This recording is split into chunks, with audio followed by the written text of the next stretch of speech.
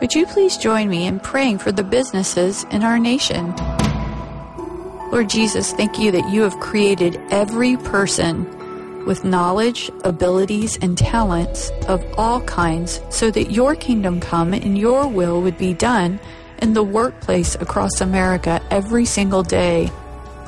Lord, we pray that Christian workers would work in integrity and humility and in confidence in you.